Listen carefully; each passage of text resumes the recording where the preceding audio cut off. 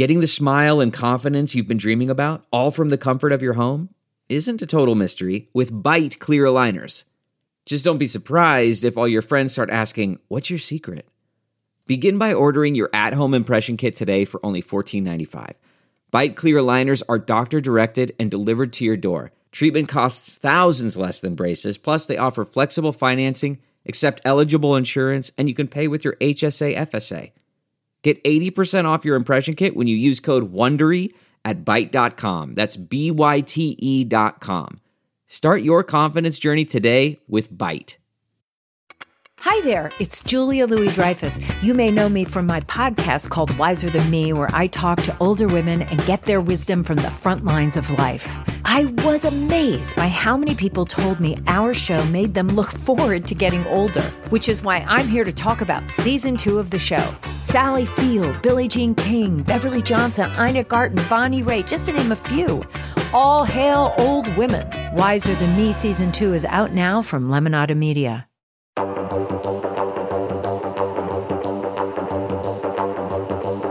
Hello, everyone, and welcome back to Rotten Tomatoes is Wrong. My name is Mark Ellis. With me, as always, is the amazing Jacqueline Coley. Jacqueline, boy, do I have news for you.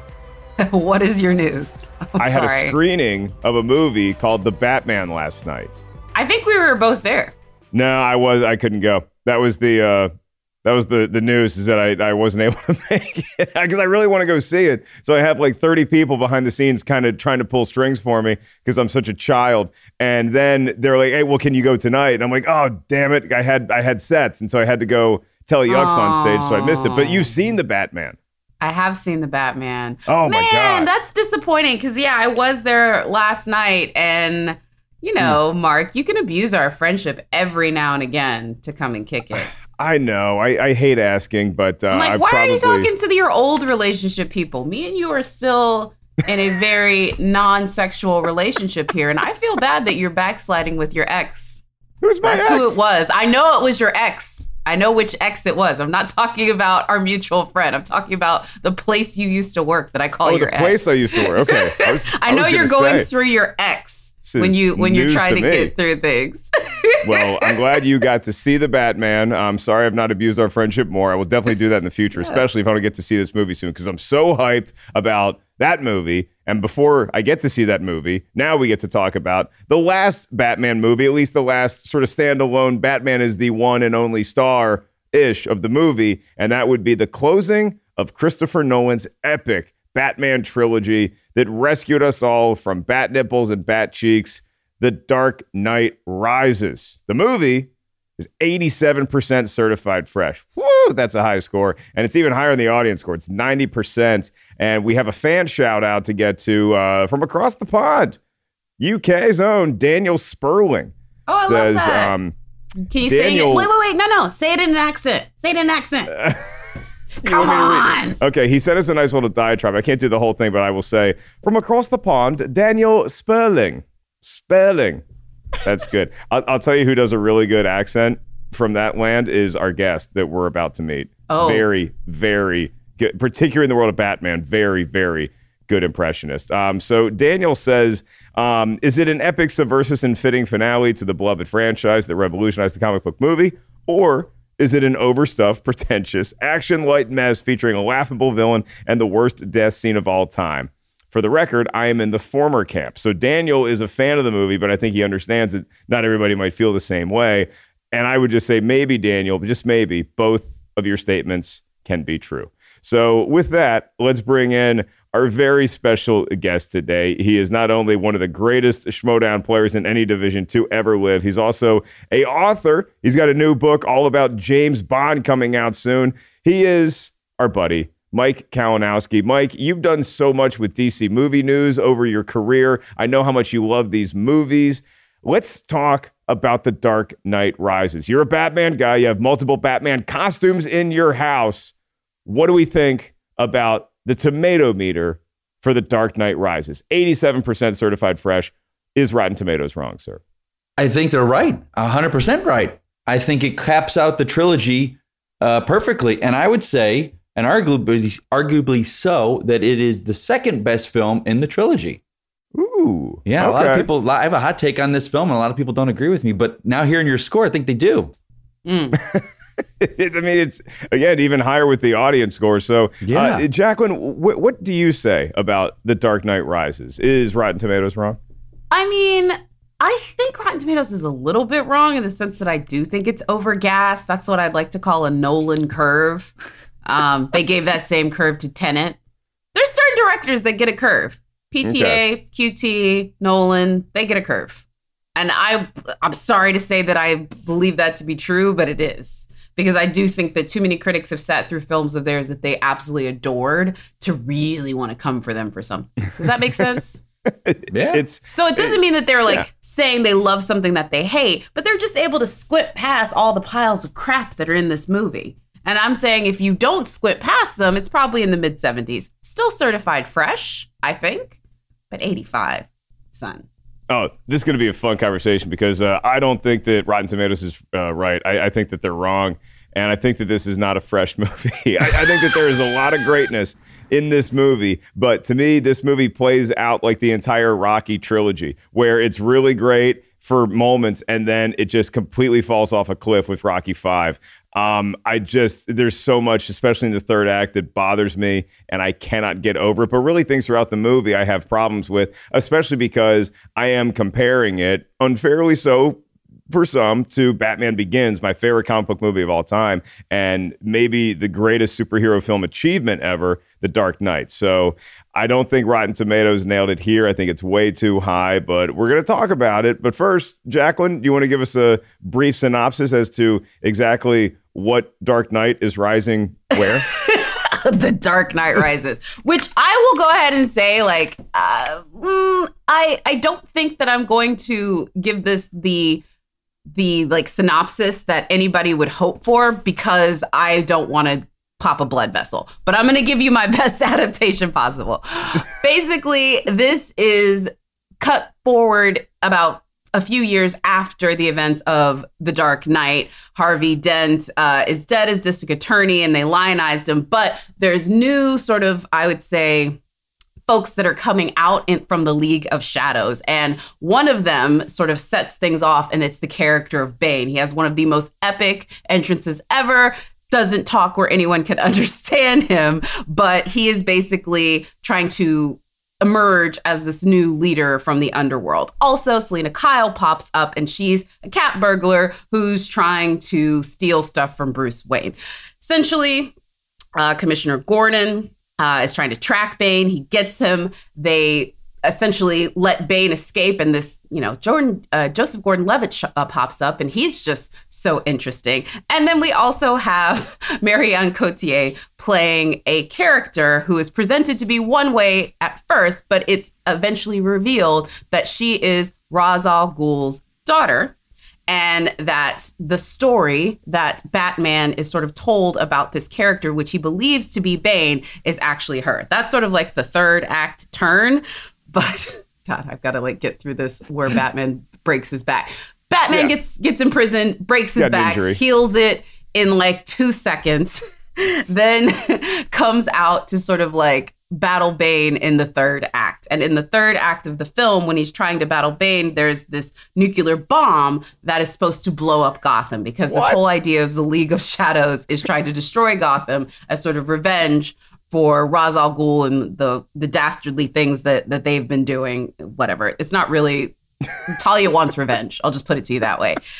So, and the whole idea of who the Batman is also being sort of lambasted and switched a bit, because it's this whole idea of who watches the Watchmen, and not everybody is convinced that the Batman is a good thing, and Bane does a very good job of saying, hey, maybe not. At the very end, though, Batman does save the day, and he ends up taking his Batcraft out into the ocean where it blows up. He saves the city. Batman is assumed to be dead. And Alfred, who spends most of the movie regretting the fact that he let Bruce Wayne, the boy, become Bruce Wayne, the Batman, is sort of left with the shell of his remnants. And that's where he sees at a French Parisian cafe what he foretold. He sees Bruce Wayne across the way. They don't say anything. He's sitting with Selena Kyle, and he lived. Ooh, man, I think that's pretty much it. That's pretty much it, right? Did I get everything? Very much so. Okay. Yeah, Mike, I'm I felt literally like that was a very thinking back, light I'm like, dusting of the movie. Yeah, I'm like, there we go. I think I got the main characters. Basically, anytime anyone shows up who you recognize, they're gonna be doing more than what they appear. And Joseph Gordon-Levitt's Robin. I forgot that part. Yeah, maybe. Yeah, could be. We're not really sure. We'll talk about it. We're going to talk about a lot of stuff. Before we get to that, now we turn it over to our expert review curation manager, Tim Ryan. That's right. He's been curating the reviews that were around at the time of the movie's release back in 2012. Tim, it's your 2 minutes. 2 minutes with Tim, 2 minutes with Tim, 2 minutes with Tim, 2 minutes with Tim. Tell us what the critics were saying back then. Ooh, 2 minutes with Tim.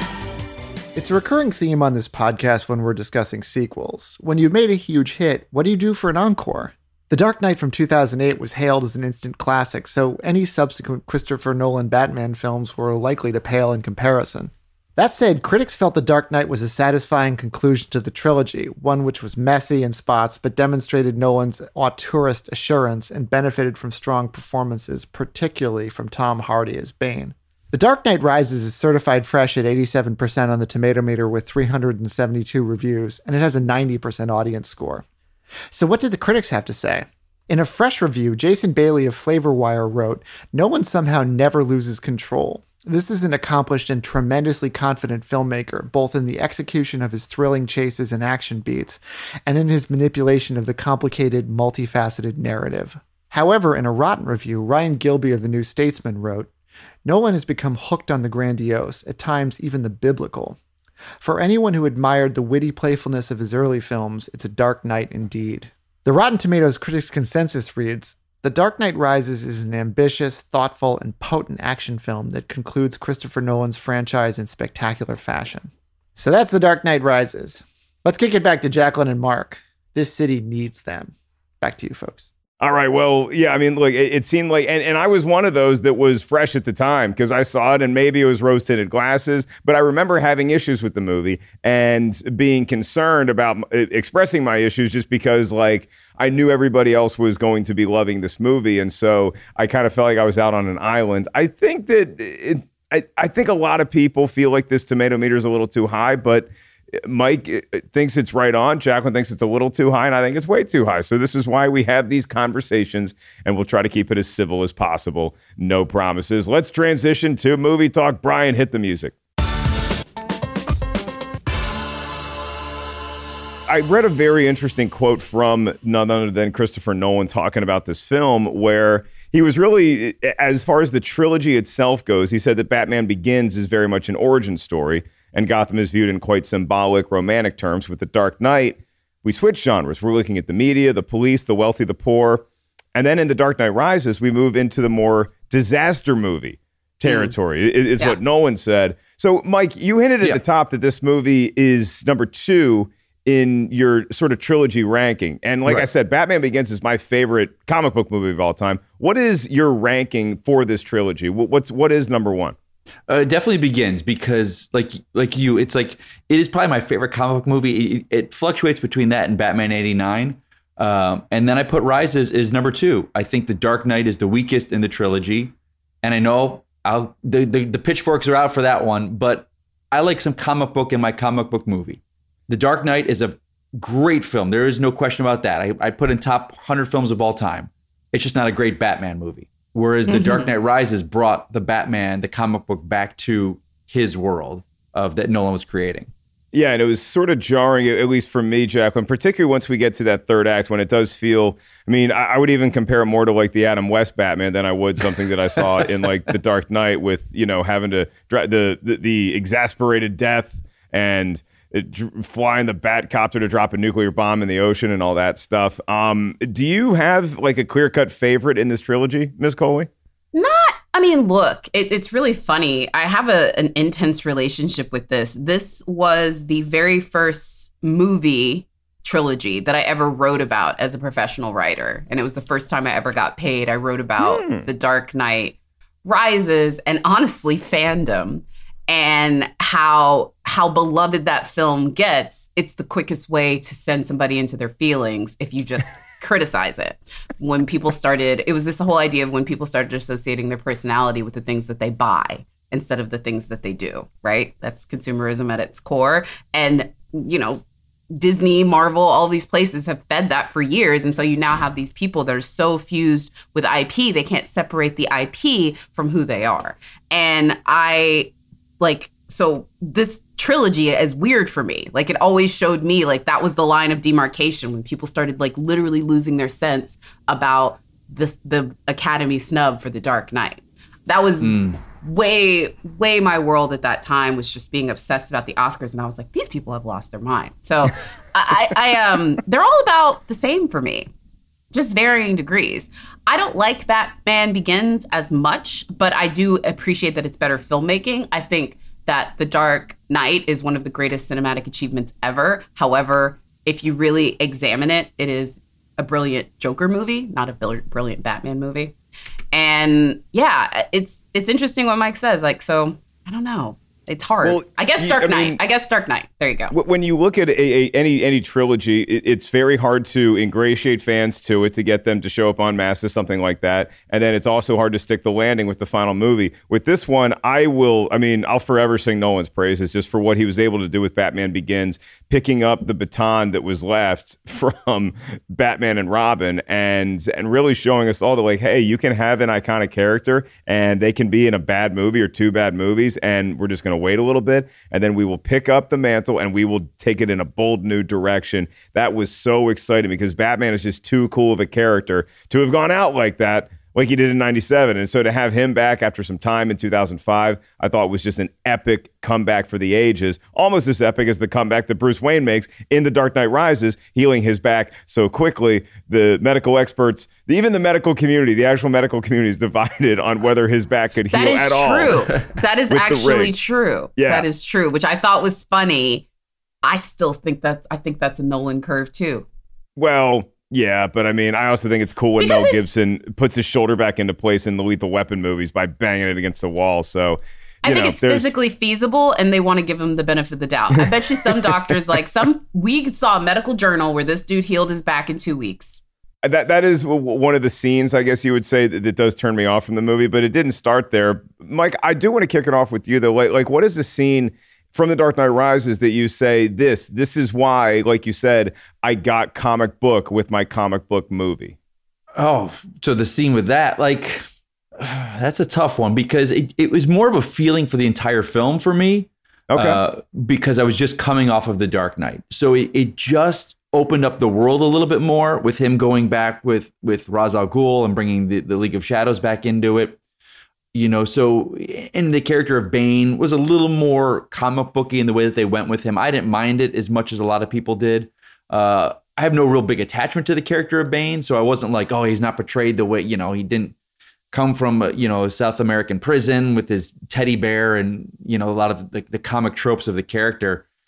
So it didn't bother me with that. But just, from the opening get-go with that scene and everything, I love how practically it was done. And Nolan does that in all his films with the practicality of filming the stunts. But it just felt like, I know people kind of look at it as a negative with the bomb and the end, the whole third act, but that just felt comic booky to me. And I don't mean that in a derogatory way at all. I mean that in a very positive way for me.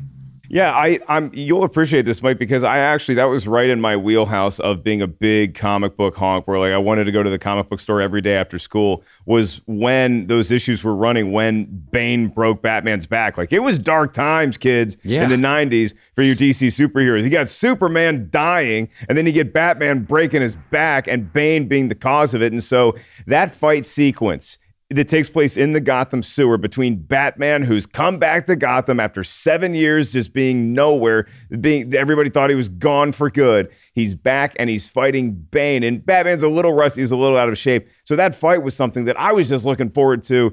I was looking forward to seeing that in Batman and Robin, and obviously that was a very different Bane than we got in that movie. And I think, Jacqueline, one of the big issues for me is that I don't feel like the fight scenes really pay off. I don't think that they look all that great. It felt choreographed to me. It felt like I was watching two stunt performers just go through the motions, and I never felt that emotional buzz that I thought I would feel watching a Batman fight scene. I thought the fight scenes in Batman Begins were done a lot better than the fight scenes in The Dark Knight Rises. And so that was a letdown for me.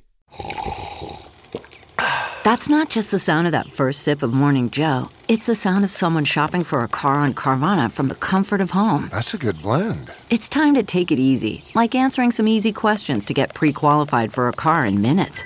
Talk about starting the morning right. Just like customizing your terms so your car fits your budget. Visit Carvana.com or download the app to experience car shopping the way it should be. Convenient, comfortable. Delve into the shadows of the mind with Sleeping Dogs, a gripping murder mystery starring Academy Award winner Russell Crowe. Now available on digital. Crowe portrays an ex-homicide detective unraveling a brutal murder he can't recall. Uncovering secrets from his past, he learns a chilling truth. It's best to let sleeping dogs lie. Visit sleepingdogsmovie.com/Wondery to watch Sleeping Dogs, now on digital. That's sleepingdogsmovie.com/Wondery. What's the scene for you, Jacqueline, that sways you one way or another? Like, what's the standout moment in The Dark Knight Rises? Is it good or is it bad? It's good, but I don't know if it's necessarily greatness. One of the things that I will say about The Dark Knight Rises is The Dark Knight was a brilliant movie with an okay marketing campaign that included the Joker. The Dark Knight Rises was a brilliant marketing campaign for an okay movie. So like, and if you remember the trailer, there's that shot of the football player in the stadium of Gotham, and he's like running, and like the ground literally is like coming below him. Like, it's Hines Ward, actual Pittsburgh Steeler at the time. It was? That was Hines Ward, and Ben Roethlisberger's also on the sideline too. So they both I played did for not the know Gotham that. Rogues. I believe. Appreciate that. But it literally starts to crumble beneath him. One of the coolest shots in the world is the whole stadium sort of like collapsing around him. That level of destruction which felt warranted and not gratuitous because it was committed by a madman. Because like that was the issue with Man of Steel, was there was all this gratuitous world destruction and it felt unnecessary. This was like, oh no, I'm doing this to show how much I don't care. Like I'm literally taking it to the heart of America. Football. Like Nolan was in his feelings on that. He's like, bring it to the Yanks on this one. You know, like it was hardcore. And that moment is just absolutely incredible, and how it was captured in that trailer. So if I had to say the scene, I might just say the trailer, which is an amalgamation of scenes, but that scene in particular and everything that sort of like led up to that moment, when he stands there agape, so does the audience. I do think it's awesome in this movie, and I will give Mike some credit here for championing The Dark Knight Rises, because I think it's awesome to kick the movie off with Bruce Wayne just being this hobbled rumor of nothing. I mean, the guy's pretty much Quasimodo at this point, if you ask the townspeople of Gotham, even people that are showing up at his house. And I love the angle of the Robin-ish character played by Joseph Gordon-Levitt, himself an orphan, who realizes instantly that guy is his tortured soul. He's faking this, and that is actually Batman. I love that he was able to put that together. I think that's a really cool, Mike, maybe to borrow your words, that was a comic booky moment to me, is hearing how Joseph Gordon-Levitt's character could figure that out. So I love seeing those characters, but I got to be honest, the standout in this movie to me is Selena Kyle, played by Anne Hathaway. I think Catwoman, she's got the best fight scene of the movie, which may disappoint folks like me who are lining up to see Bane versus Batman. She has a fight scene early in the movie where she's doing a little bait and switch at a bar, and it's great. And she is just so watchable because you're looking at what her plot line is, trying to get this thing that completely wipes what your identity is. And she wants to start over. You see some real humanity there. She's a villain, but she does some good things. So is she an anti-hero or an anti-villain? Like, that's the character for me that is the standout in the movie. Mike, you can say Batman. You can say Bane. Who is the standout of this movie to you? That's okay. You got me on the spot again. Like, because there's so many, like, and what of this film and why it hits me so well is because when you think about these films as a whole, they never was meant to be a trilogy. Every film nowadays, like, we're making a trilogy. Even the Batman that's coming out, they're like, yeah, we're planning a trilogy. Like, Nolan didn't do that. Even with the Batman Begins, it was one-off. They said, all right, we'll do the Joker at the end. We don't know if we're going to get there. It's just a nod to the fans. And then after The Dark Knight, they were like, well, Heath's gone and we don't want to go back to this world, But then they said, all right, we have a story. So the fact that they were able to bring it full circle like that, for me, I mean, I want to say Alfred is my favorite character in this film. Yeah. That's fair. Yeah. Because there was a lot of stuff with Bruce that I didn't care for in this film. But I have to look at this as a Batman fan with this film, and maybe that's why a lot of people don't care for it as much. To them, we all have our version of Batman, who our version is. That's why a lot of people didn't like Ben Affleck, because to them, Batman doesn't kill. Well, your Batman doesn't kill. A lot of people said, but Bruce Wayne retired. He wouldn't retire. Why? He would never give up. He's not going to stop being Batman. He's going to die being Batman. It's like, that's your Batman. Nolan's Batman retired and was given a happy ending. And to see Alfred be with this man his whole life, and he has that speech early on about Mark, I won't bore you with the impression yet again. I know you're probably ad nauseum full of it. Well, I haven't been there. Okay, well then excuse me here. I'll have this dream that I go to Florence and there's a little cafe in the Bank of the Arno, and I'll sit down and I'll order myself a Fernet Banker, and I see you and you see me, and we don't say anything. But I know that you'd made it. I knew that you were happy. I didn't want this life for you. I didn't want you to come back to Gotham after 7 years. I wanted something better for you. Because I've loved you since I first heard his tears echo through this house. So, good Lord, y'all. And the Oscar goes to legit. That's so good. That was the so movie good. mark where the impression started, I think, because he's got that scene. He eats every single word that he says, and it's so damn great watching him. Oh, He it's eats so and juicy. he chokes on it. Oh, yeah. man. So Alfred's the hero for me for that film. Alfred might be my favorite character in The Dark Knight, because Alfred is just telling the story. That famous scene where he's talking about the Joker and describing the mentality of the Joker to Bruce. And he's like, some men just want to watch the world burn. And then hearing the backstory of Alfred, who was apparently Rambo when he was younger, is awesome. Yeah. No, I it was is. in Burma once, and I'm like, oh, what the hell were you doing in Burma? Give us What were that you doing in movie. Burma? Yeah, I love Alfred. I mean, Michael Caine's great, but also just how the character of Alfred has evolved, because Michael Gough was great as the advice-giving butler, but this Alfred just feels like there's a little more to him than meets the eye. And so I'll give you that. This is, if you look at this as Alfred's movie, Jacqueline, maybe I can get it to fresh. It is. I mean, Alfred and Bane. I mean, look, I know people are going to give me crap for it, but I lived for Bane and all of his stupidity of the voice and the stuff. Like, I just felt like Tom Hardy was just having a blast. Tom Hardy has a blast on Christopher Nolan sets. I really do. I think he's like a London lad, and they need that like London lad pairing. That's one of the reasons why he could convince him basically to sit in a prop plane for 3 months to do Dunkirk for him. Like, Tom Hardy, the movie star, ain't doing that for many other people. Like, you know what I'm saying?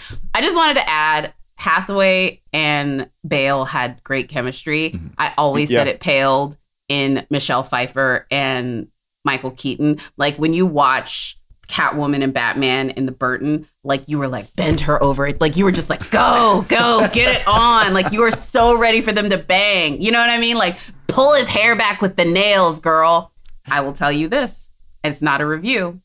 I will just say this. And this has been said in the press, and I will echo it. I read recently that Zoe Kravitz said that the chemistry between her and Robert Pattinson on set was intense. She needs a better adjective. It was electric. It was palpitationally hot. It literally sent waves of sexuality through my being. I've never in my life wanted to stand up in a theater and shove two actors together more. It was so good.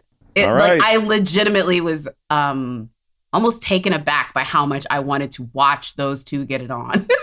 Man, really missed an opportunity to shove popcorn on my face and watch that last night, but it will happen soon. I just wanted to add that on the Zoe front, because I was literally gasped by it last night. It was so good.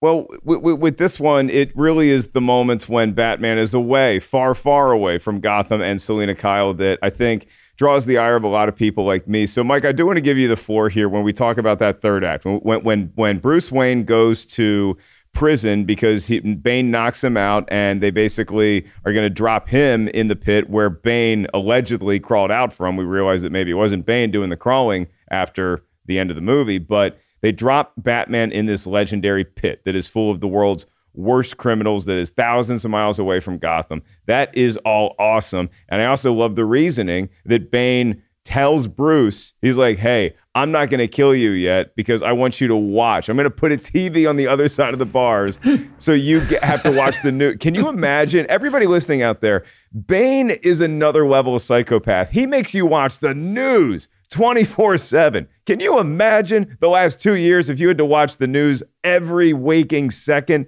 It would be awful. Plus, you're in prison. And then that's how Batman, his back heals very magically. He makes the jump after a while to get out of the pit, and then he comes back to save Gotham. Mike, the third act for you, particularly those prison scenes where Bruce is rebuilding his body with some help from some very nice suspension ropes. What is your take on all of Act 3? Does it still work for you? Absolutely. And I know a lot of people do come at me because I do like that. And I think the problem is, and I've learned in all kind of comic book movies with myself, is a lot of people, and myself included, take what we know of the character and infer it into the material that we're being given and watched.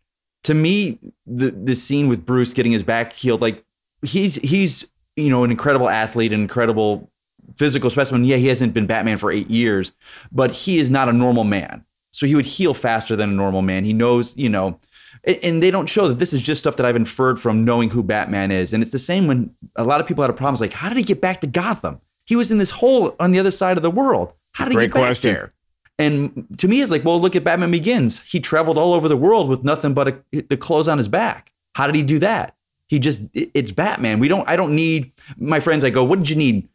5 more minutes in a 3-hour movie of him, jumping on a steam freighter and hiding out in crates of a crate and traveling across the Atlantic Ocean. Did you need that in a 3-hour movie? No. You just kind of infer it and you go along for the ride. Yeah, for and then me, they're like, Jacqueline, well, how did he get back into Gotham? The bridges were blown up. I'm like, he's Batman. You don't think he's mapped the subways? He knows where he's going. He knows his city. He's mapped the subway and all that stuff. I guess my big question is the timing, because either his back healed in 3 days. I think according to the actual lore, it was like 80 days or something like that. But it just feels like in that time that we already would have had whatever the conclusion of Bane and taking over Gotham adds up. The only thing I can go off is, because they didn't do any kind of timestamp, is the bomb goes off in 23 days. That was the big thing. Like, regardless, you've got to put the core back in it. But Bane's whole plan of like, someone's got a trigger and they're going to blow it, but it would have gone up in 23 days. So you've got to fit it in that time frame, which is, physically, I would think impossible. I think, like what Jacqueline said, someone probably read an article somewhere, was like, well, these scientists say that these doctors, they can heal it back in 2 weeks. So we're going to go off of that one piece of medical jargon. Yeah, I don't need the medical experts to weigh in on movie. Lord knows, I don't think that they would really be kind to one of my favorite Van Damme movies, Hard Target. I don't know that you can just, punch a snake to sleep and then bite its rattle off, then it'll sleep pleasantly before waking up just in the nick of time. Jacqueline, there was a doctor that Vulture interviewed for talking about this movie, and they said that, okay, look, first of all, don't try any of this at home, because Batman's got like part of his spine is like sticking out, and so his cellmate just punches it back into place. And it's like, okay, fine. And then they suspend him from a rope. Now, some back experts actually would encourage you to do one of those like hang suspension things to help stretch your back. But you should probably be a lot more careful with it than just hanging from upside down from like some sort of suspension that you made in prison. Does the third act muddle the proceedings for you? Or are you just, because there's a lot of storylines, there's a lot of stuff going on at all times. It's just, it goes at a breakneck pace. Is that cool with you? No, but not for the reason you would think.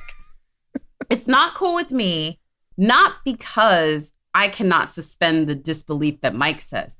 I am not okay with it because you cannot do that with Christopher Nolan, because this was the beginning of him deciding he did not care about his audiences. And it is a firm belief of mine. I don't know the man personally, but I would just tell you, as his movies progress, he is less interested in bringing the audience along and more interested in what he wants. And I do think there's a part of him that's like, if you're too stupid to understand this movie as I wanted it crafted, then you don't need to be here. If you don't want to see the movie on the biggest screen possible, you're not going to see my movie.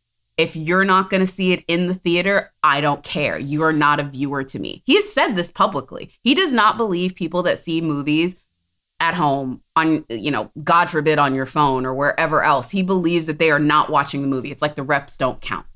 That's the reason why he makes it the longest possible push before he allows people to see it in that format. So I would just say, by giving him a pass on the third act of The Dark Knight Rises, I am co-signing that behavior and I refuse to do it. So I can't, because that's what got him gassed up enough to make Tenet. And I still, to this day, I'm like, I don't care that it's brilliant filmmaking. I don't care that it's cinematically epic. Bring people along. I'm a fairly intelligent girl. And if it takes me 3 explainer videos and like a whole Wikipedia dump dive to understand what you're doing, your movie's too complicated. Yeah, look, I mean, Mike and I, we both have ACC, reputable university degrees on our wall, and it's a very hard thing to follow. I'll give you that. If we look at The Dark Knight Rises, it's tough to talk about, but it is something I wanted to bring up with coming off of The Dark Knight and the unfortunate passing of Heath Ledger. Mike, how different of a movie is The Dark Knight Rises if Heath Ledger doesn't die? Do we get a very different ending to The Dark Knight? Do we get a Joker version in this? I mean, we had a nice little Scarecrow cameo at the end of The Dark Knight Rises, which I did think was funny. But does that fundamentally change where we go with this third movie, or do you think that it played out as it would have regardless? That's a great question. I don't even know if we would have gotten another film, because where it does end, it ends pretty perfectly. It's like you and I are destined to do this dance forever. We're the two sides of the same coin here. So they kind of let that go, and we leave Bruce Wayne as the villain, riding off. He's the Dark Knight. I think it was such a perfect ending to that film that I don't like. You don't top that film by bringing the Joker back with Batman. Then you've just got round 2 of them, because the film is phenomenal. It, like Jacqueline said, it is that is a masterpiece film. Whether I agree that Batman's not in it or whatever, as a film, you're just engrossed in it. And so do you come back? Like, and he's a filmmaker. We talk about Nolan. I don't think he would. He's like, we can't top what we just did. Like, right. What are we going to do? What are we going to do? Another Joker scheme, and Batman's got to stop. I think the circumstances of his passing are why we got The Dark Knight Rises and what we got out of it. So I don't think he continues. I think he's done because, like, again, he didn't plan a trilogy. There was no like, all right, we're going to have the Joker come back for the third one. Oh, Heath passed. Now we can't, and we got to switch this up. So I think there was an intention beyond Nolan to do stuff maybe. Right. Yeah, sure. Yeah. Absolutely. Heat, right. Because I do think that their idea would be like, I'm trying to think. Yeah. Because at the time, Man of Steel was 2013 and they had done the hint of the Wayne Enterprises satellite and that. So that was when they were starting to get their feet. Like, and they had talked to Nolan like, hey, Nolan was involved with the Man of Steel stuff. Like, what are you doing? And Snyder was on the set of that a lot. Of The Dark Knight Rises, I believe. So how much would have been different if Warner Brothers didn't get so fooled by 300 as to putting somebody else on Man of Steel? Y'all can come for me if you want, but the history of our world and the DCEU was paved by Zack Snyder, for good or worse, and Jeff Johns, and neither one of those would have happened without Man of Steel. Right. Because they did the one with Singer, right? With Brandon Routh. Was that the Singer version? And they were like, we're done with you, kid. Seriously. No, they were like, we're done with you. Never again. Plus the movie was a failure, but also he was Bryan Singer. So he like quit halfway through the movie, as he always does. That's the also funny thing. Like, he has done that multiple times. Think about what the DCEU could be if Man of Steel Forward was directed by somebody else. They still happen, but just directed by somebody else. At each one. Like, and really sort of like allowed the franchise to grow up the way Marvel did. Marvel did not have the same director just keep directing things. Right. Like, he did do with Josh on the Avengers, but all the other side movies were other directors. Yeah. Yeah. If you go by the butterfly effect, then, we still get, I don't know if we end up getting the Suicide Squad with James Gunn and then Peacemaker and the spin-off show. So I think that, and some members of Justice League that may or may not show up in that. It really is an interesting thought experiment to go back and if we look at it just in terms of Batman and in terms of this trilogy, one of the reasons why this movie so doesn't work for me throughout is not because of Batman. It's not because of Bane. I think Bane's a great villain. But the thing that bothers me the most in this movie is the performance of somebody who I like, I think I like this. I want to like this person, Matthew Modine. Great in Vision Quest. I think this performance is atrocious. There's no other way to say it. He's in a different movie. He is so overacting. Matthew Modine is in a 1966 Batman TV show episode. It's so over the top. And he's playing against Joseph Gordon-Levitt and Gary Oldman, who are just like these grounded characters. And then he's just like literally it looks like he belongs with Frank Gorshin and Cesar Romero. Do you think he was trying to push to get himself a Heath Ledger style moment? I do not know what he was thinking, what he was directed to think, but it doesn't fit in the rest of the movie at all for me, Mike. So you mean you didn't like when, Joseph Gordon-Levitt just comes up with a symbol that's like, hey, he went down in the sewers. Can someone get this hothead out of here? He's calling him a hothead every scene. Can we get this hothead out of here? Gordon-Levitt's like, it was a question. I just had a question about everyone the sewers and Gordon. Had lines. And then Matthew Modine was just like, hey, just improv everything. And it just feels like it's a totally different movie. I will say, good in like Stranger Things. He can act. I just wonder if that was maybe a note. I said I really like him. He's great in Memphis Belle. I didn't like his death. That was weird. None of the deaths in this really Yeah, he comes up, he's got the gun, he starts firing on the building as Talia is leaving, and then she says, run him down or shoot him all.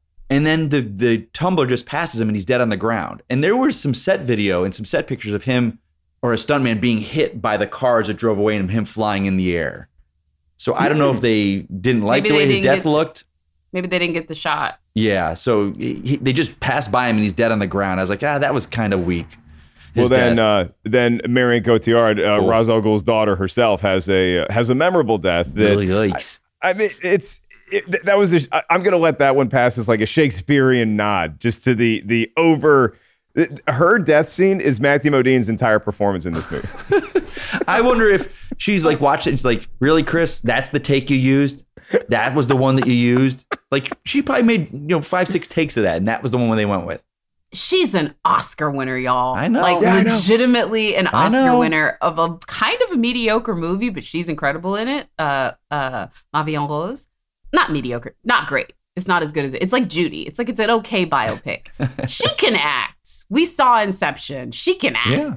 She's great. And it was just maybe a bad moment for her. I think Matthew Modine was just having an off 2 months. So but I do want to leave us with some positivity about this movie. So Mike, yes. I'm going to ask you just point blank, what is your favorite scene from this movie and why?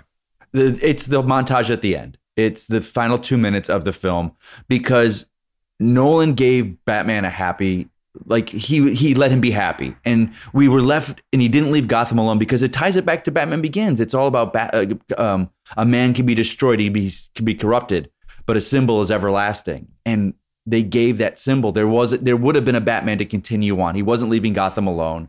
So I think the idea of Nolan's trilogy of the bat and the symbol and what it inspires people, and that entire ending with Batman, Alfred being happy, Gotham not being alone, Gordon being kind of reassured that they made the right choices, and Gordon is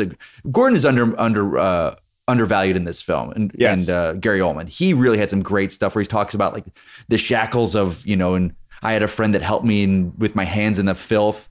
Like he had some great stuff. So see everyone what they all went through over 3 movies. Too. What's up? His character's going through it too. I mean, the wife took the kid and just took off. That's rough, man. And they all did that because he supported the Batman and the lies he lived with for 8 years of what they did to get the criminals in jail. So, but to see that all wrap up, I know a lot of people are like, it's like the Lord of the Rings. There was 15 minutes of endings at the end there. I think it was handled really well. And so that final 2-3 minutes with the score kind of rising and they said The Dark Knight Rises with Joseph Gordon-Levitt, and everyone wanted Robin, and that was Nolan's little clever nod to Robin. I thought it was like, okay, of course he's Robin with the name. Yeah, I was going to ask you that. Did that leave you a little cold as a huge comic book fan and a fan of this particular franchise? Did you want to see like a more clear-cut successor plan, or were you happy with how open-ended it was? No, I was very happy with the way that ended. Like, yeah, the way they did Robin, you couldn't have done the Robin in the comics the way it is in Nolan's films. I don't think it would have worked. So to see what it did, I was very happy. And again, I didn't need to see Joseph Gordon-Levitt in The Dark Knight Rises Part 2. The trilogy was done. I don't need to see any more from it. Yeah, Jacqueline, were you cool with that, with the way that they hinted at the Robin character, then they're like, okay, but we're not going to touch this or ever really acknowledge it? No, it's stupid. That one is stupid. Like, that is absolutely stupid. Look, I get it. You want Joseph Gordon-Levitt in your movie to play Robin. I get that, but give the man something to do. The movie felt like too many ideas and not enough follow through. It's really interesting. I do feel like The Dark Knight Rises is like the Hateful Eight for Quentin. I do think Nolan, when he went to Warner Brothers, he gave them a trilogy. He specifically said it was a trilogy. He specifically lined out what he was going to do. And from what I understand, with the way that his deal was set up with them, they were like, we're producing these 3 no matter what. We'll give you your 3 Batman movies, because they had given him a sort of fleshed out idea of what he wanted to do in each chapter. The characters, at least the villains, the idea of who he wanted to touch to. So I do think he had to make some adjustments after the Joker died. After Heath died. I don't think the Joker would have played a big role in The Dark Knight Rises, but he might have played a bigger role with the connective tissue to make sense of why we should care about this whole new set of villains. Like, maybe there was something to push the two. You know what I'm saying? Yeah. And so, we will never get the clear answer to that. But I do think that, at least for somebody, me and anyone around my age who grew up knowing that Bane breaking Batman's back was such a huge storyline in the comics, we wanted to see Bane. And we wanted to see Bane, that character, get justice for how menacing and intimidating he is, not whatever the Bane, angry Bane from Batman and Robin ended up being. I wanted this version of Bane. Maybe not this exact version of Bane. It would have been nice to understand a little bit more, but I understand why you do it. I totally get the sound mix. I know where Nolan's coming from. And so I was happy with this Bane. It's just the fight sequences between him and Batman just didn't pass the mustard for me. As somebody who's seen a lot of action movies, I just didn't think that they were worth much at all. You can't talk about a Batman movie without talking about the future of Batman. So I don't know if we mute Jacqueline's microphone for this. I do not want to hear anything about the movie other than anticipation going into it. Mike, have you seen the Batman yet? I've not. Okay. No, sir. Just tell me, you can give me a scale. You can tell me why you're so hyped for it. How excited is Mike Kalinowski for the Batman? Anyone that knows me knows what the Batman character means to me and everything. So I'm already at work on a Batsuit. I've got that going. I've had a couple people reach out to me and offer me a ticket to go see it early, and I've turned it down. I want to see it with my group of friends opening night. There's nothing better than an audience of fans that just go in, that aren't sitting there going, okay, sitting back, either they have to review it or they're more, or they don't know it. I love going. Usually go with a group of 10 to 15 people. You roll big. You've and with our friend of the show, John Roca, I've seen y'all at screenings with 100 of your closest friends. Yeah. That's the way to see these movies. And I just love the environment. I love the excitement of the electricity. Everything about this film has been I don't know if you guys noticed, there have been so many interviews with this cast, talking deep about the film, that I don't know if I haven't paid attention in the past 3-4 years with films, or if they just weren't doing it as much. But it seems like everything they say about this film is just nailing it on the head. I remember Reeves was saying, it was one of the fandoms, he was like, Gotham needs to be a character. It's as big a character as Batman. And that's why the Nolan, especially Dark Knight, doesn't work for me, because it's just Chicago. That city looks like we could live in it and be fine. Gotham needs to be terrible. There needs to have a Batman. There needs to be a reason for Batman, and your city needs to look, and just everything they say, and like Jacqueline said it, the chemistry between these two. There was an Entertainment Weekly cover of the two of them. And I was like, Jesus, they just need to bang and get over with it. Come on now. I'm getting the vapors watching these two. Seriously, I'm sorry. Okay. Yeah. Y'all are going to have to do this. I will not spoil anything, but I do want to say these little things. One, go over to RottenTomatoes.com. We have an Everything You Need to Know About the Batman article, which is dope. Erica Maya made it. And it basically gives you everything that we can glean from interviews, press hits, and first look photos. So if you just want to get D'd up on what this is, go there. Then go check out the video that I did on Rotten Tomatoes about how Robert Pattinson went from vampire to the Dark Knight. Dope. I am in, baby. I am in. Huge thanks to the crowds at the Comedy Store last night for being worth missing a screening of the Batman 4. Y'all were very nice people, and if it wasn't a good crowd, I would have been very. I got to meet Dee Snider from Twisted's sister after the show.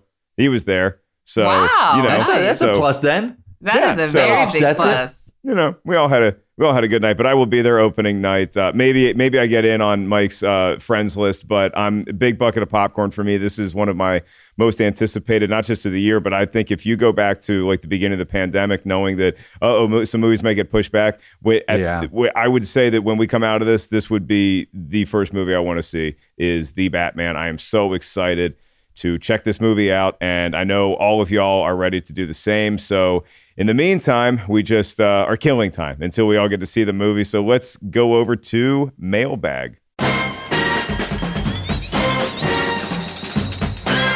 I can just talk about Batman movies all day. Remember the summer of '89? My God. My gosh. What a summer. It was everywhere. Prince was on the radio. Everybody was rocking the Batman Converse. This is true. They sold out of black T-shirts. Like there was a run on black T-shirts because so many people were buying them and then making like mock Batman logo shirts and selling them. So it was just, you couldn't escape it in the summer of '89. What a summer it was. All right. Our Ketchup Crew member today who writes us, which y'all can email us anytime, rtiswrong@rottentomatoes.com, and send those Hook, right? Whatever your Hook take is, we want it. Steven Spielberg's Hook, audio, video, send us in. Maybe it'll get played in an upcoming episode. So this is from Ketchup Crew member Sam Damianova, and he says, "Hi, RT. I would really like to hear a podcast episode of RT is Wrong about the Lion King remake." The Lion King remake from 2019, mainly because there's a huge difference between the audience score and the tomato meter. So the tomato meter for the Lion King, super fresh, 88%. The audience score, 52%. I guess they didn't like the fact that included in the Circle of Life is a giraffe turd. Did y'all see the movie? I did. I love it a lot. I know people hate the that. turd in the wind was funny, but Mike, your takes on the Lion King? I had never seen the Lion King before. Didn't see the animated film. Wow. So my girlfriend Lion King is her Disney film, and we went to see this, and I bought her tickets for what is the El Cap right here in LA, the big all the sets and all that stuff there, and it was done, and I said, I don't get what everyone loves about this film. That was shot for the animated film, so I don't need to see the animated one again. I was like, I don't get it. It's different with animation. Did you tell your girlfriend? Did you tell the queen that, or did you like sugarcoat it? No, I didn't sugarcoat it at all. I looked over at her and I was just like, I think I did this. Huh? That's it? Not for me. Not for me, Mark. All right. So I stick with that audience score. Yeah, I was down there with it. I'd encourage you to watch the original because it is. But it's the same thing. Wasn't this thing shot for shot the same thing? It is the same thing. Look, I need to see it. The new one has Beyonce and Childish Gambino. Okay. We win. Okay.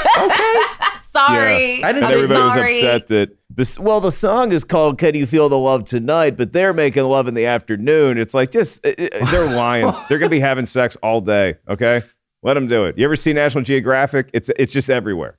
All right. Let lions be lions. My God. All right. Thank you for that, Sam. We will maybe take you up on that later on this year. In the meantime, Mike Kalinowski, it is always just a treasure trove of information and enlightenment, particularly when it comes to the world of DC, but not limited to that. And so thank you for once again gracing us with your presence to talk about a Batman movie. Who's your favorite Batman? Actor? Yeah. Oh, my God. I got to go Keaton. Just because, like you said, that's summer '89. And I know he's 5'9", and I know he's about 170 pounds. I get it. I do. But there's just something, that movie just hit me at the right age, it was just awesome. That whole summer of Batman. And I'll stump for Robert Wool, too. Great comic relief. What are you working on now? I know you got a book coming out. You have a lot of exciting stuff going on, so have at it. Tell the kids where they can find more stuff. I believe by the time this episode drops, the book will be out there. It's James Bond, exploring the shaken and stirred history of Agent 007. I just talking to the publisher, I think we just hit #1 on the new release list on Amazon. Nice. So yeah, it was so thank you to everyone that it's been, the outpouring of support for this has been incredible. I know it started at the beginning of the pandemic when we pitched the book, and I hadn't been able to talk about it on the show with you guys. I hadn't been able to talk about it, but it's out there for everyone to see. Bookstores, Amazon. So yeah, and now it's just kind of going into the tour of getting the book out there. Oh, congratulations. Anyone taken Bond in a fight over Batman, or do we all have Batman? I think I have. Oh, you're gonna put Batman. me on the spot. It's depending on how many toys they get. I do think that Bond's toys will get him out of most jams. Yeah, I mean, Bond has a lot of nice toys that Q hooks him up with. I mean, Batman's got the utility belt, and I just think I feel like Batman has been in more brawls. I know James Bond, and especially George Lazenby, can actually like fight. Like on Her Majesty's Secret Service, there's some pretty good fight scenes there, but I still got to take, I mean, they both fight psychopaths, but I think Bond's fighting tomato cans when Batman is fighting like the world's greatest super criminals from Arkham Asylum. So I think I'm taking Batman. Someone posted on like my Twitter, it was a comic book cover of Batman and Bond together. And like and I was like, wait, how do I not know this? And it's like, no, I think it's fan art. It was so well done, got my hopes so high, and then I was like, man. But it was the coolest thing. It was like Bond and Batman, the Joker, and I think Blofeld were on it together. And I was like, why has no one done a Bond and Batman team up in comics? That is why not? Awesome. Yeah, Bruce Wayne and James Bond together? You kidding me? Fan art has just like gone over the pale, where now when we see fan art, we're disappointed that it doesn't actually exist. There is Batman versus Predator. That was a cool run from Dark Horse.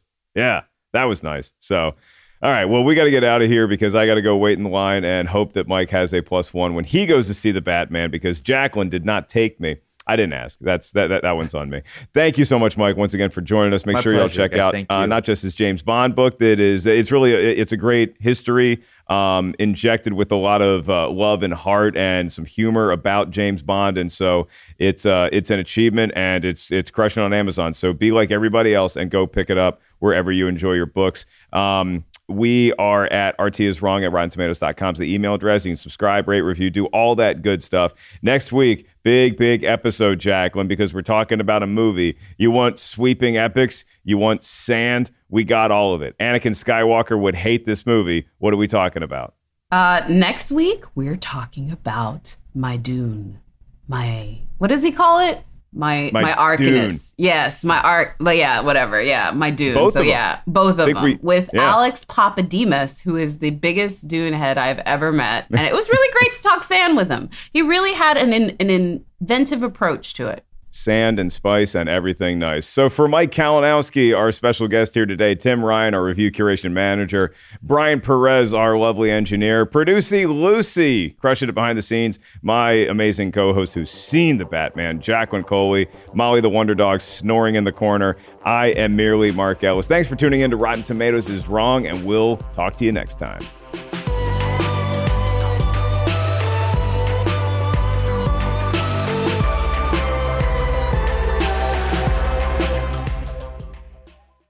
One, 2, 3, 4.